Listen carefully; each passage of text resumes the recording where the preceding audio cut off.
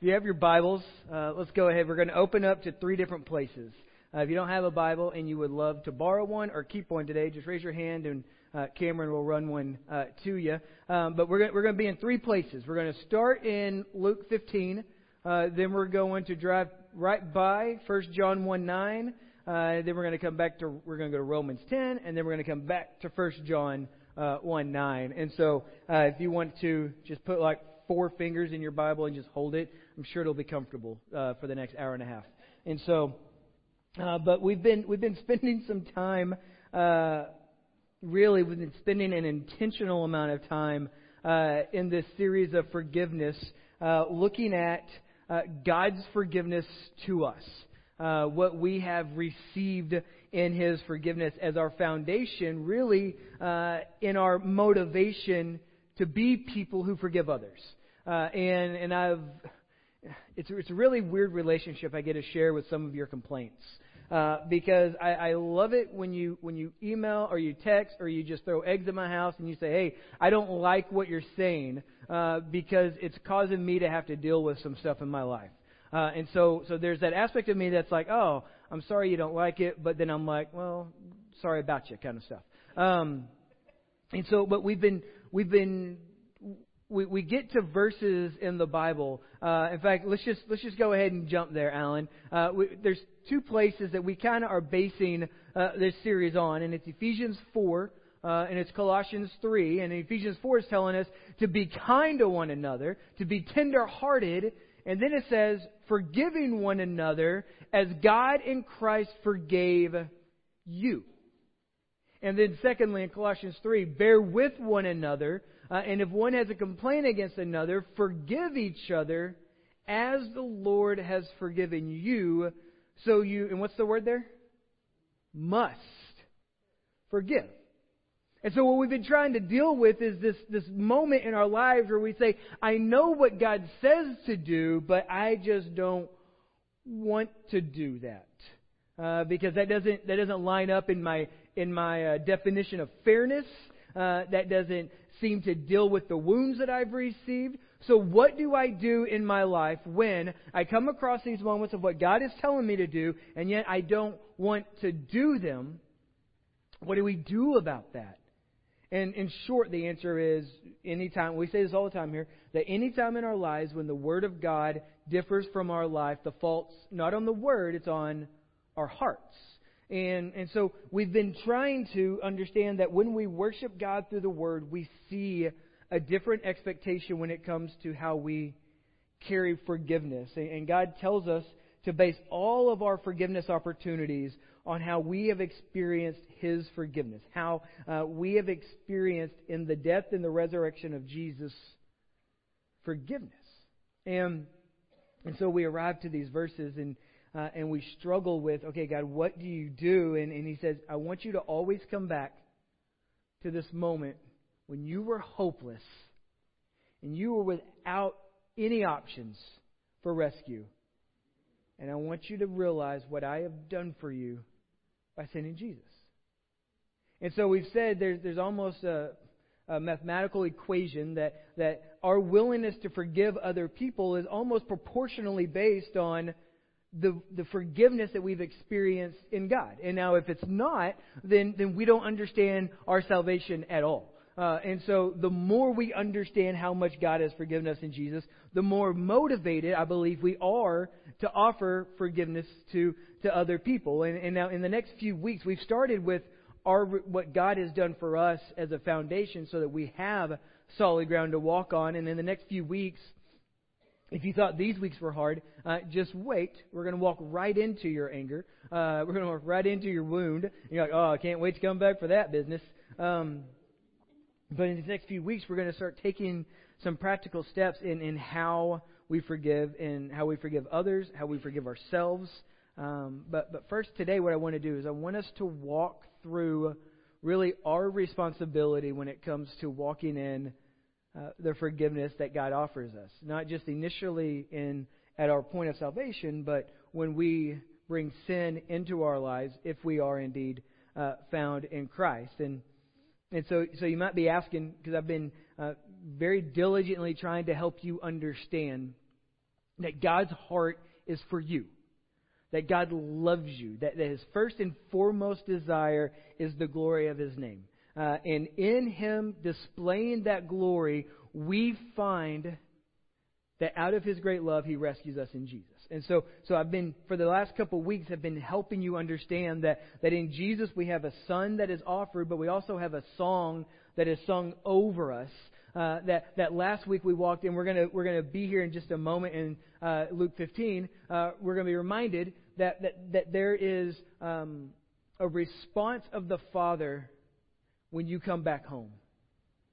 And maybe it's different than the response of a father that you've experienced in your own life.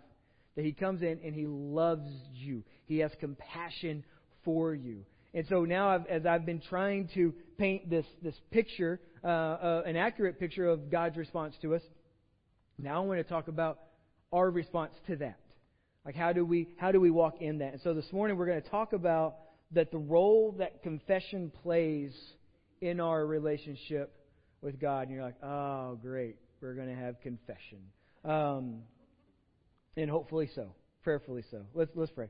Father, we come to You. And we thank You this morning for Your Word. We thank You that You care about us.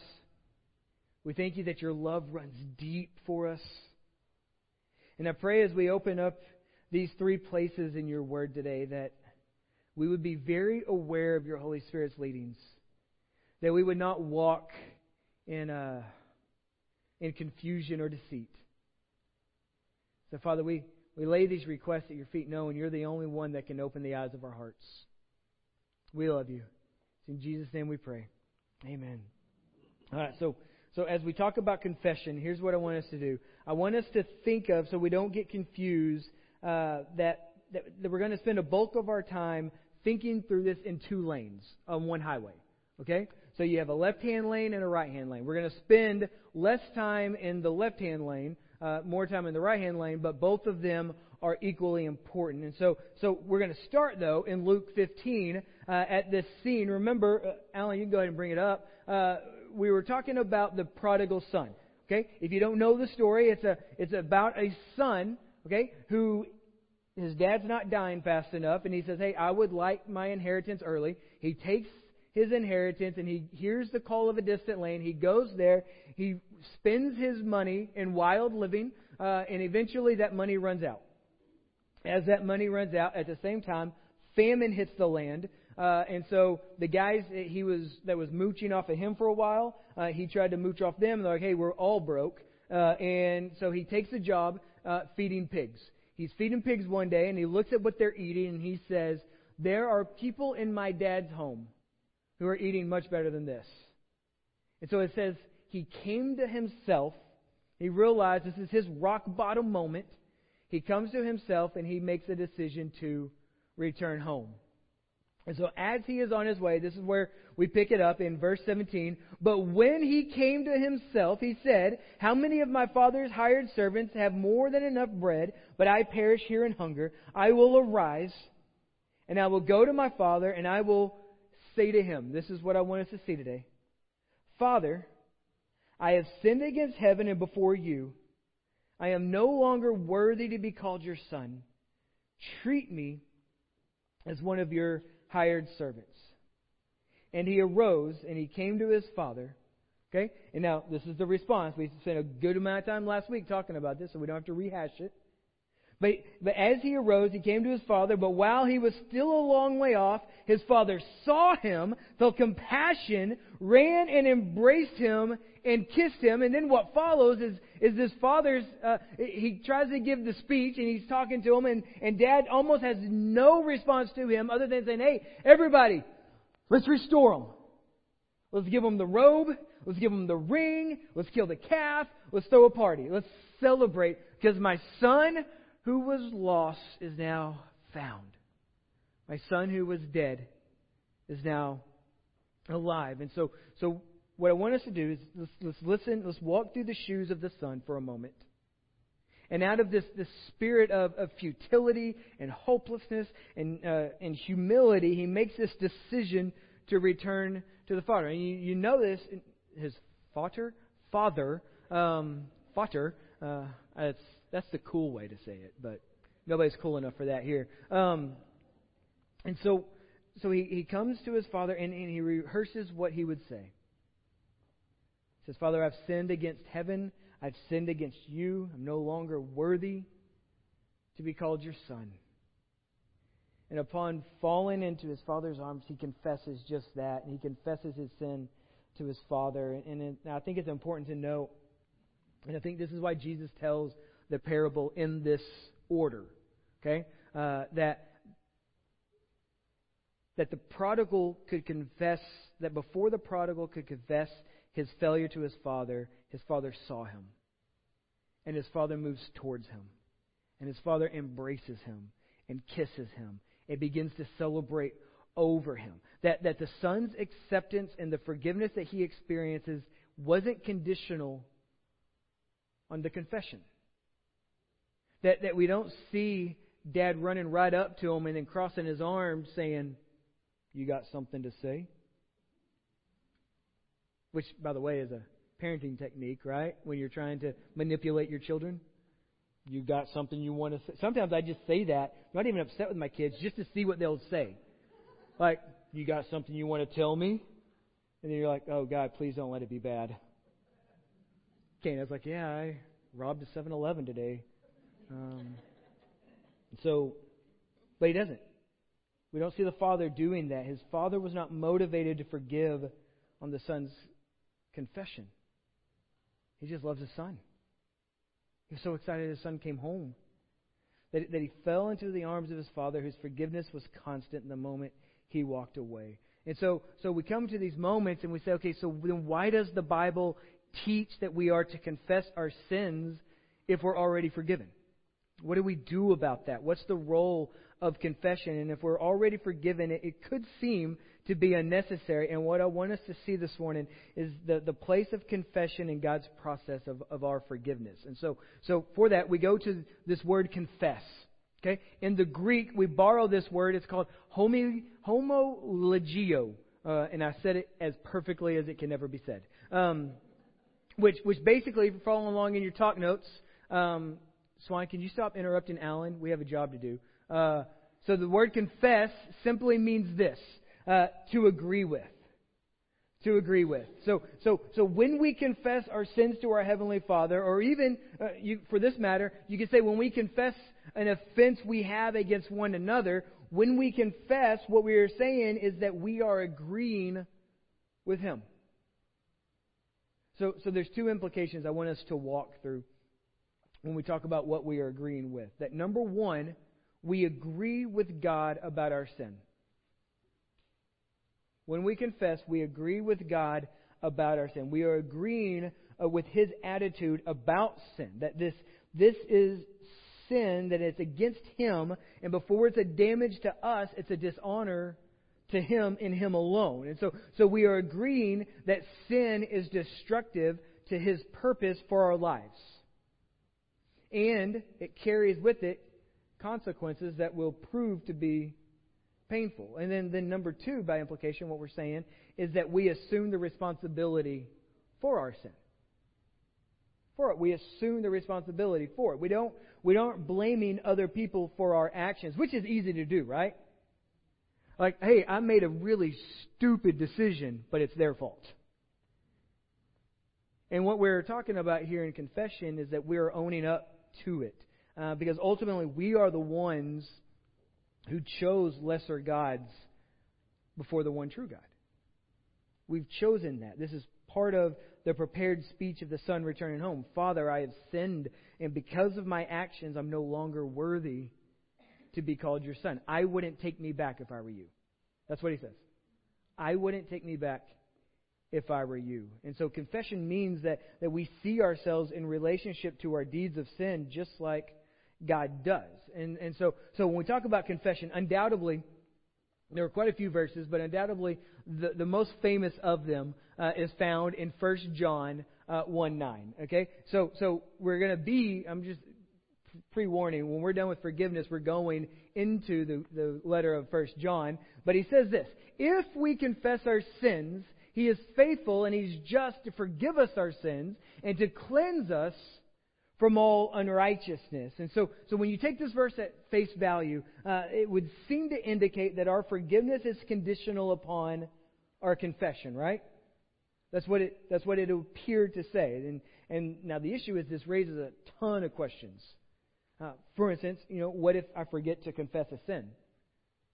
What if in my pursuit to confess all these really big sins, I forget the little sin? Or what if I don't realize that I have committed a sin? What if it was a sin of omission? And on we could go and go. And all of a sudden what happens is we could lose sight of what Christ has done on the cross and the security we have in the Holy Spirit. And we begin focusing on our attention to our memory and our sensitivity to our sin. And so if eternal life were dependent upon our ability to remember all of our sins, we would be correct in needing to bite our fingernails all the time. All the time. Because we would never know if it's good between us and God. Which, by the way, that's not how God is portrayed in the Bible. And so we need to do something about that. And I think there's this concept that we can harmonize this verse that we find in Ephesians 1. You don't have to turn there because I think we have it for the screen.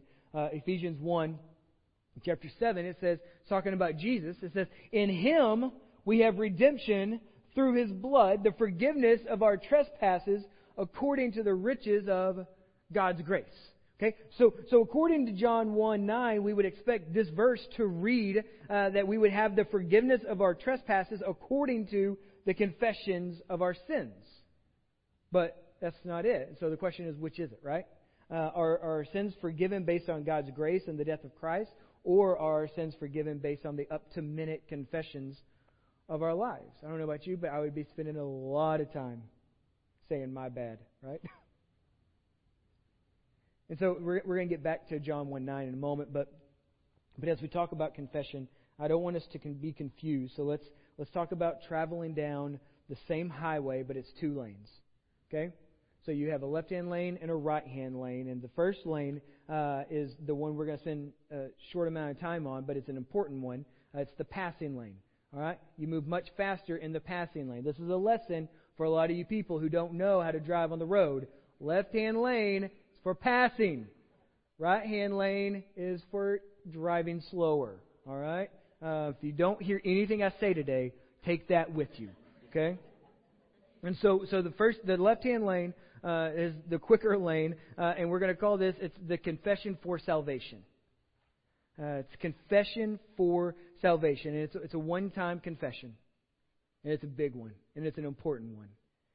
That the basis of the gospel is God's movement toward us for the purpose of His glory. So the basis of our forgiveness is not confession, repentance, or faith, although all three, don't misunderstand me, all three of those are essential for us to be saved. But the basis of our forgiveness is the sacrificial, substitutionary death of Jesus on the cross. That His death as the sinless Son of God pays in full the penalty for our sins, past, present, and future. We can't add anything to that death, especially to make God want us more. It doesn't work that way. We can't gain anything more than the forgiveness we already have. And that's a good word for some of us. Because some of us get that and we think we still need to keep doing more and more and more and more so that God will forgive us more and more and more and more. And He doesn't. You can't add to that forgiveness because it is paid in full. That forgiveness becomes a reality in the life of every person who has received Christ as Savior. So what I mean by that is that God woos us into relationship with Him. He calls us. He entices us to come to Him, and by seeing His love for us, and we get to see how holy, how beautiful Jesus is, and then in comparison, we get to see how desperate, we get to see how broken we are. So there's in this confession we make, but it comes almost instinctively when our hearts are coming to Christ. So for that we can go to a lot of places, but for this time we're going to go to Romans chapter 10, where he says this, because Paul says, if you confess with your mouth that Jesus is Lord and you believe in your heart that God raised Him from the dead, you will be saved. For with the heart one believes and is justified, and with the mouth one confesses and is saved. Now, here's something that's important you need to know about what Jesus says about our mouths. He says the words that come out of our mouths come first from our hearts. First comes from our hearts. So again, if you want to know why you said some things that you didn't want to say, it's because something's going on here. And so this is a one-time confession we're talking about that brings us back from the dead. But it's not a confession that's mustered. And it's not an incantation like you were casting a spell. Jesus teaches that what comes from our mouth comes from the heart. And so this confession about Jesus being Lord comes from a heart that sees the beauty of Christ and sees its desperate need for Him to restore what is broken. So theologically, there's this fancy line that you call it. It's called once saved, always saved. that once you make this confession, you are saved. You are given the Holy Spirit. The Holy Spirit indwells in you as a deposit of things yet to come. And so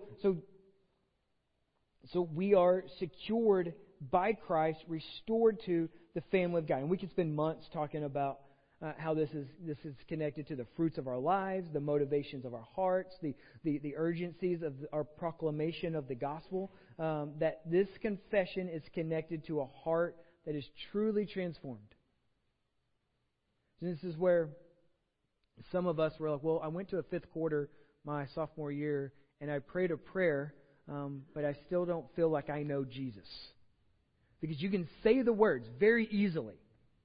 In fact, I remember growing up when I was being saved. I don't know, I'm from Azle, so let's just call it what it is.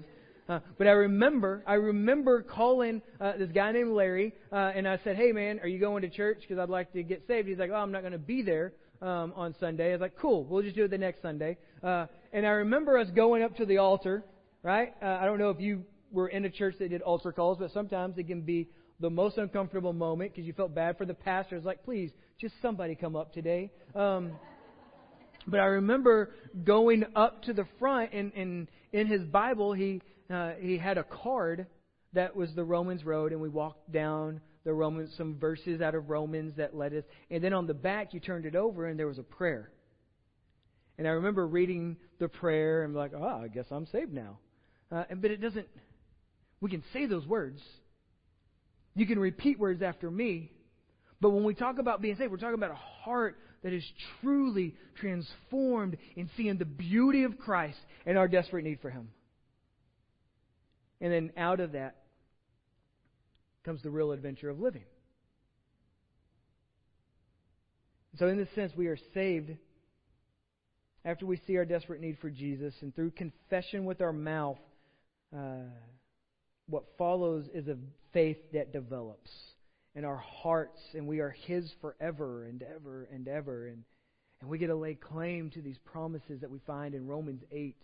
Spend some time this week in Romans 8, because it's beautiful, especially toward the end, because it talks about the impossibility of being separated from the love of God that's in Christ Jesus. That there is nothing in our lives that can separate us, because we're not secured by our own willingness or capability of holding on to Him. That we are secured in His promise to hold us. And so the question now is, and you might not be asking this, you might be like, well, I'm ready to get out of here. But the question is, what is 1 John 1:9 meaning then? When he says this, if I am saved, then why does John tell me to confess my sins? And so for that, we travel in the right-hand lane as if we were on a Sunday drive. We move at a much slower pace. This is part of our sanctification. That's how we grow up in Christ. So at one moment, you go from dead to alive. That happens quick. Like instantaneously quick. It's that the older I get, the more I'm like, that's just dangerous. That's how quick it is. It's the person on the motorcycle with the wheelie, just going right past you.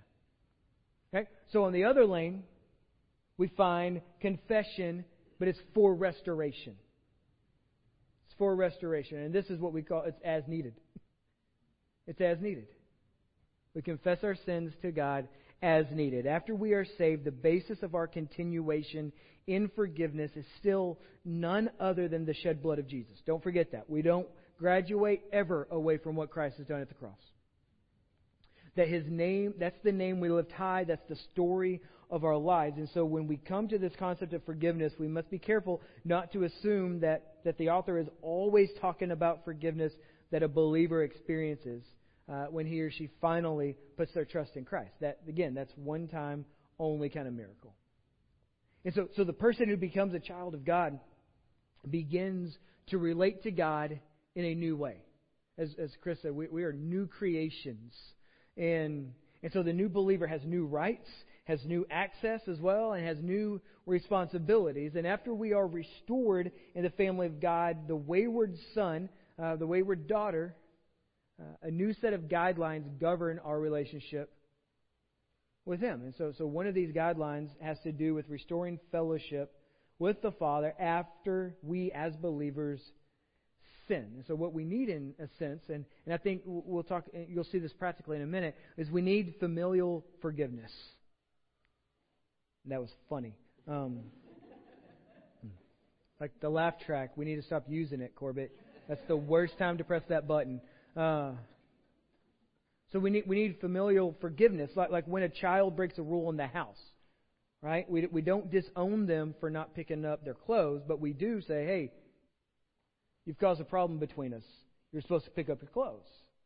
And so eternal salvation and forgiveness of the debt of sin separating us from God, it's not the issue here. The issue is a matter of family business. And so that's why John, in 1 John 1:9, Alan, 1 John 1:9, he says this, if we confess our sins, if we confess our sins. And so he's talking about the church. That's who he's writing the letter to, by the way. 1 John is very much a church letter. So if we, in the family, confess our sins. So he's not talking about unbelievers. The parable of the prodigal son is a perfect illustration for this type of confession. The son's fellowship with the Father could not have been restored until he first comes back home. And so we're talking about how do you come back home? We're talking about how do you do that. So it is with us. Until we turn back to God from our sin, fellowship is broken. There's a wreck in the lane. Okay? And so how do we clear the lane from all the damage that's been done?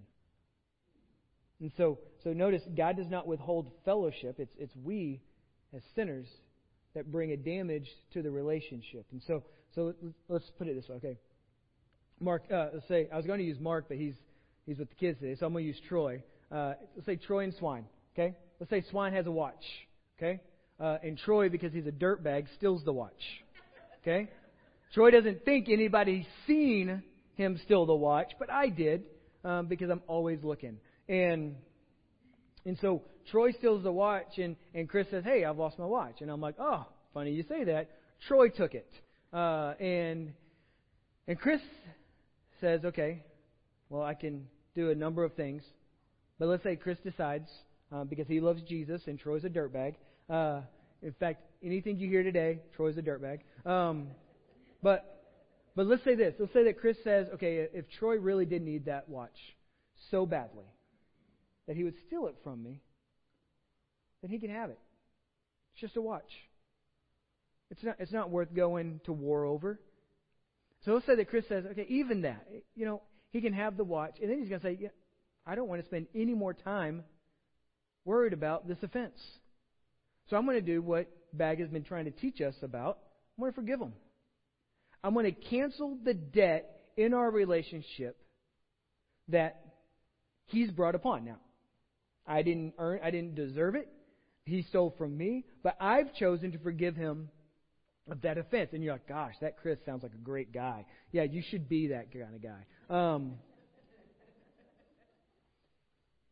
So, in their relationship, Chris has forgiven him. Troy hasn't even brought it up. But now, tell me this. Next time when they're in the room, is there tension? Yeah. There's tension. And whose fault is the attention? Troy's. Why? Everybody? He's a dirtbag. Yeah. Yeah. Yeah. Just wait till we teach the kids that. We're like, hey, that's dirtbag Troy. There's tension. Now again, Swine didn't do anything wrong. Right? Swine didn't even yell at him about stealing his watch. Swine's forgiven him of the offense and says, I've canceled it, so I don't really need anything else. Our relationship is fine. But Troy walks in and he's like, oh man, for the rest of my life, until we deal with this, this is a problem. Right? You don't forget those things. You might forget it for a moment, but it will always creep back up. And so what's the option left on the table? Well, Troy can avoid Chris for the rest of his life, but that won't work because you go to church here, right?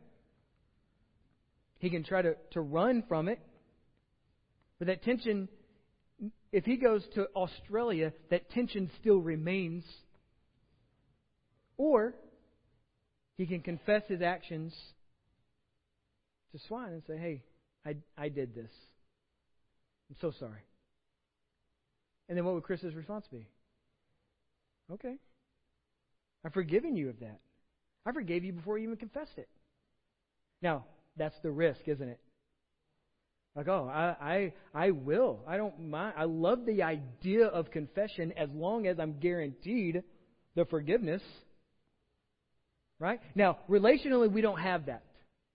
Right? That's why we're going to talk in the next couple of weeks about how we carry that and our expectations that we have with other people when we confess, because that's always the risk. Right? When I confess, will they forgive? And that's a dangerous game to play. It is. Because then you're required to worry about them and not your own actions. When you screw up relationally, they deserve your confession. Now, how they choose to forgive, that's between them and God. But in this scenario, that relationship is never restored until Troy says, hey, man, I have to come clean. And then, what happens? Chris has already forgiven them, so they can clear the lane. The wreck can be moved over. Relationship can be restored. And that's what happens. That's what happens when we come to God confessing our sins. The confession doesn't persuade God to forgive us. It doesn't. He did that at the cross. That the confession restores to us a previous level of intimacy and fellowship we have with Him from our perspective.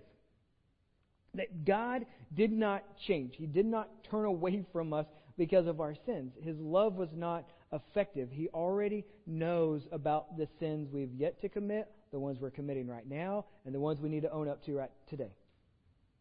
He knows those things. And this is what happens. And I see this too often, that people aren't willing to risk in seeking forgiveness.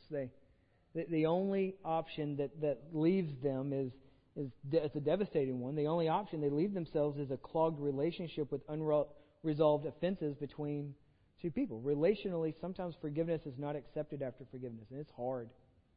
It's hard because we try to teach our kids it's only fair that when you say you're sorry, they have to say it's okay.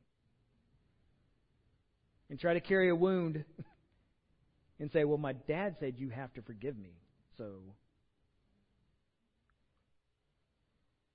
But to not risk, to not seek restoration will always lead you to a broken relationship. Always. Always. So as we talk about God, we return to the promise that we find in 1 John 1:9.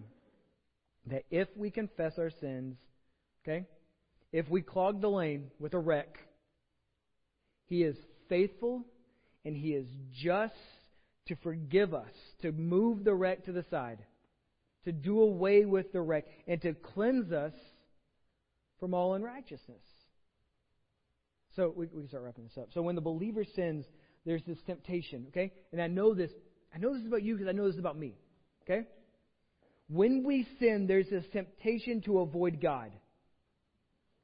Really, there is. Or we avoid depending or even other people, depending on the scenario. We're talking about how we relate to God this morning, though. Either we try to avoid Him out of guilt or hope that He wasn't aware of our actions. You ever do that? Like, there's a mess in the house that you made, and you're like, what? Who did this? Right? Wasn't me. You're like, no, it has your name on it. So, did you just try to write out your... Okay. So when we sin, we tend to try to avoid God, either out of guilt or hope He wasn't aware, and we choose not to deal with the offense, forgetting that the lane will be clogged until we do. And it's a merciful act to a grace-filled God that He says, hey, we can't go any further until we deal with this. Okay? We can't. It's by the mercy of God. He says, no, you need to deal with this so that this lane can be unclogged again. And so we choose not to deal with the offense, forgetting that it'll stay that way. Some even walk away believing that God will not forgive, ignoring this powerfully beautiful promise from God to us. That if we confess, God promises to forgive. So do we believe that or not? So, again, in our lives, when it differs from the Word of God, the fault's us, not the Word. His promise is, if we confess, He promises to forgive. And you say, I don't know. I'm more like Dirtbag Troy than you think. If we confess, He promises to forgive. And that's not to say there aren't consequences to our sin. That sometimes God disciplines, but it's not out of punishment. Rather, it's out of correction. That He wants to see you holy, not destroyed. Okay? That's a good parenting technique. If you want to parent the way God parents us, that the object isn't to destroy your kid, it's to correct your child. That's a different lesson for another day, and I'm already way late. So at times, God allows the consequences of our sins to exact payment. Other times, He prunes and He cuts away parts of us that are unproductive so that we can grow stronger. Now, and this process can be painful. It can be. It can hurt. But the promise we find here is that with God is that there is always forgiveness on the other side of confession, because we are agreeing with God about our sinful actions and we submit to His leading in our lives. And so when you sin, what should you do? Well, there's a couple things. That A, you thank God at that moment for bringing your sin to your attention. That you would realize that. That 2, you would assume responsibility for it. That you would agree with Him that you have sinned. I know we don't like throwing that word around in church. We're like, it makes people uncomfortable. Well, we call it what it is. That then thirdly, you thank Him again for His forgiveness purchased at the cross through Jesus. And if the sin is against another person, you make things right when you can, as possibly as you can. And then you go on. This is the hard part, I think, of confession and forgiveness. You go on with perfect confidence that things are right between you and your Creator. And we struggle with that, right?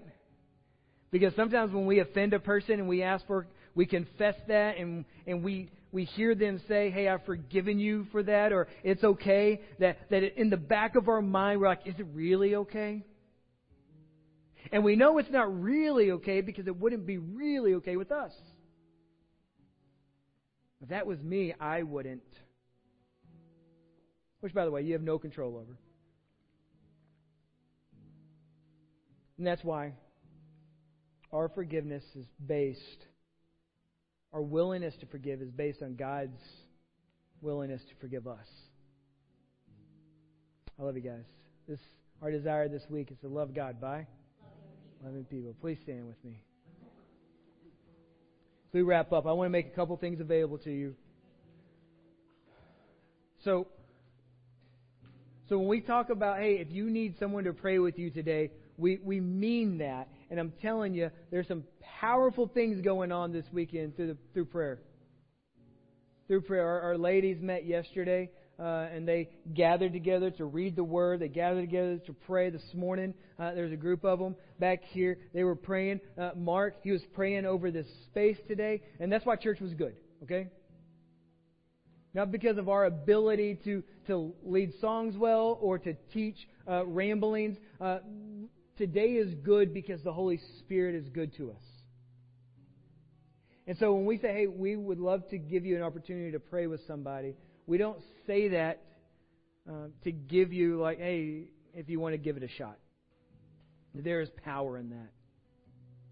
If you've never given your heart to Jesus, if you've never prayed that initial prayer for salvation, today should be your day. God is good. He loves you in spite of you. Let's pray. Father, thank you for caring about us.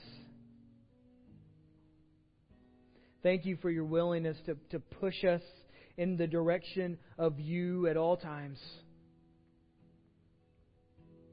Help us be bold to confess. And help us see your celebration when we return home. We thank you. It's in Jesus' name. Amen.